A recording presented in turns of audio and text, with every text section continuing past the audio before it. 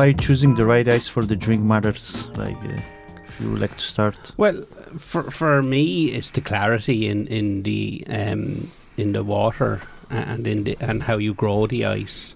It's known as lake effect ice, and it's directional freezing, where you freeze the ice from one direction, and as the ice grows, it pushes all the impurities out, so there's nothing left in the water, no air, nothing, and that has a stronger effect for the ice. It melts slower, and it doesn't contaminate your cocktail or your whiskey and stuff like that. So.